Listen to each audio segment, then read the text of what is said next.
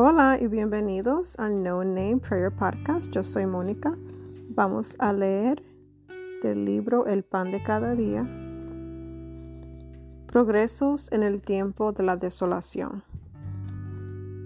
Cristo dice: Hijo, el progreso en la vida espiritual no consiste en tener una gran alegría y consolación interior, sino que consiste en ser humilde, paciente y exento de toda falsa autopiedad en el tiempo en que las cosas van mal.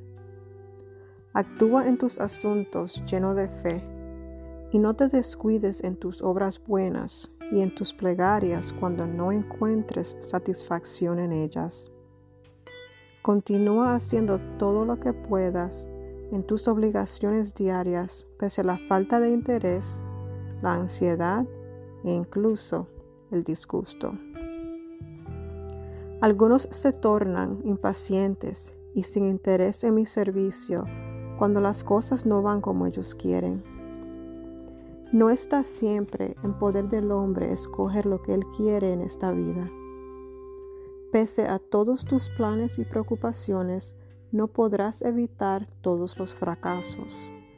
Incluso los pecados y los errores de los otros que te molestan en tu vida, los permite Dios por motivos buenos.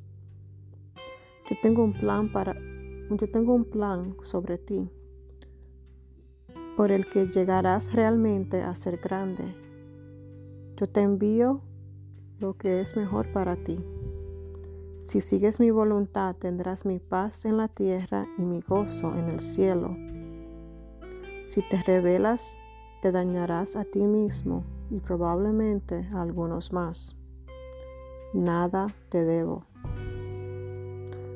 Tú, en camino, me debes absolutamente todo. Recibas poco o mucho, estás siempre en deuda conmigo. Piensa. Muchos juzgan su proximidad a Dios por sus sentimientos. Si se sienten devotos, creen que le están agradando, y si se sienten fríos y abandonados, creen que Él les ha abandonado. Estos criterios son falsos y decepcionadores. Yo puedo probar mi mejor amor a Dios cuando me encuentro sin ningún sentimiento de agradarle a Él. En la medida en que cumplo lo que espera de mí, yo le amo, no importa para nada lo que yo sienta. Jesús mismo dijo: si me amas, guardarás mis mandamientos. Esta es la gran prueba de la verdadera bondad y santidad. En la medida en que estoy siguiendo su santa voluntad, estoy cumpliendo el maravilloso plan de Dios para mi salvación y la de los otros que me están encomendados. A su debido tiempo, los sentimientos me pueden ayudar a servir a Dios con más entusiasmo, pero esto nunca será la prueba de lo rico que soy a sus ojos. En tiempo de desolación, debería robustecer mis resoluciones y mantenerme en mis prácticas religiosas como hacía cuando disfrutaba con esas cosas. Este es el proceder del amor inteligente, la manera como Dios quiere ser amado. Oración. Hazme un discípulo tal como tú deseas que lo sea, un seguidor inteligente. Mis sentimientos ni humores deben determinar mi modo de servirte en este día. Yo debería hacer todo lo posible por conocer tu santa voluntad y seguirla sin dejar a mis sentimientos que gobiernen mi inteligencia o que controlen mi voluntad. No importa lo que yo sienta sobre lo que debo de sufrir, pues sé esto: tú estás siempre atento sobre mí, siempre ayudándome a trabajar para el cielo. Incluso el mal que permites en mi vida tiene un fin más alto. Algún día me sentiré orgulloso de lo que soy, de lo que hoy son motivos de preguntas angustiosas para los hombres. Con los ojos fijos en ti, haz que cumpla tu santa voluntad cada día.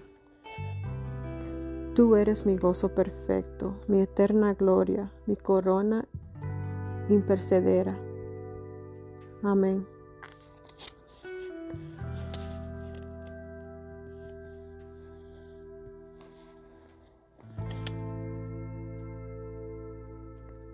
Padre Santo,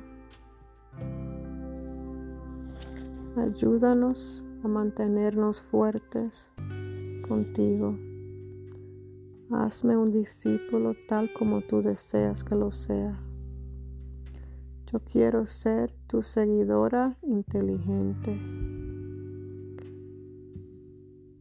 No dejes que mis sentimientos me dominen. Quiero mantenerme fuerte, mi fe fuerte. Quiero mi confianza fuerte en ti, Señor. Ayúdame a mantener mis ojos fijos en ti para que yo pueda cumplir tu santa voluntad. Ayúdame a escuchar tu voz y que yo escuche tu voz más alta que la de cualquier otra persona o otra cosa. Eso te lo pedimos, Señor, en el nombre de Jesús. Que tengan un bello día.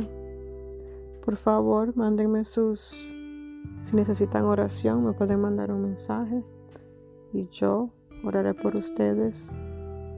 Muchas gracias por escuchar. Que tengan un bello día. Haz algo bueno, algo bonito por otra persona hoy. Ora por mí, que yo oraré por ti.